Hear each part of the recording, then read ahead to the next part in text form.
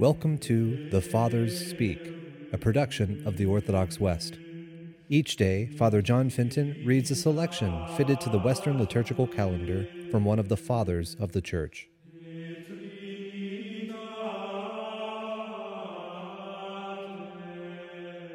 As we this day commemorate the Holy Apostle Paul, it is good for us to listen to a portion of a homily by our Father among the Saints, Augustine. Paul the Apostle had no merits of his own.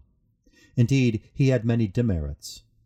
But after he had received the grace of God, who renders good for evil, let us see what he said in a letter to Timothy, when his passion was at hand.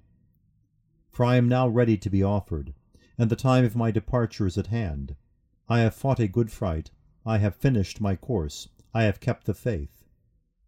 He is here recalling his merits, as his crown is to follow upon them, just as grace had followed upon his demerits. Then listen to what follows. Henceforth there is laid up for me a crown of righteousness, which the Lord the righteous judge shall give me at that day. To whom would he give a crown, as the righteous judge, had he not given grace, as the merciful Father? And how should it be a crown of righteousness, had not grace come first, which makes the ungodly righteous? How should it be given as a reward, unless grace had first been given freely? Accordingly, consider these merits of Paul the Apostle, on account of which he said the righteous judge would give him a crown, and let us see whether these merits were really his own, that is, sprung from himself, or whether they were gifts of God.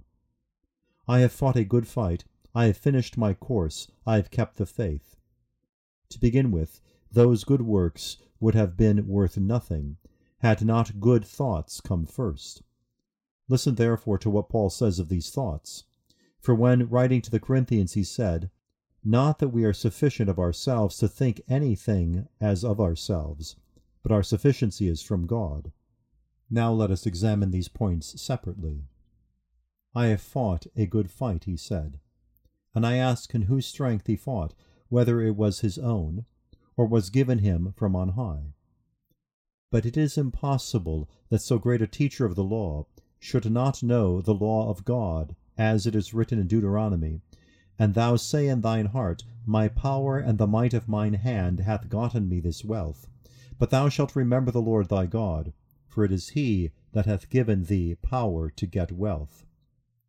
And again, what is the use of a fight except to gain the victory?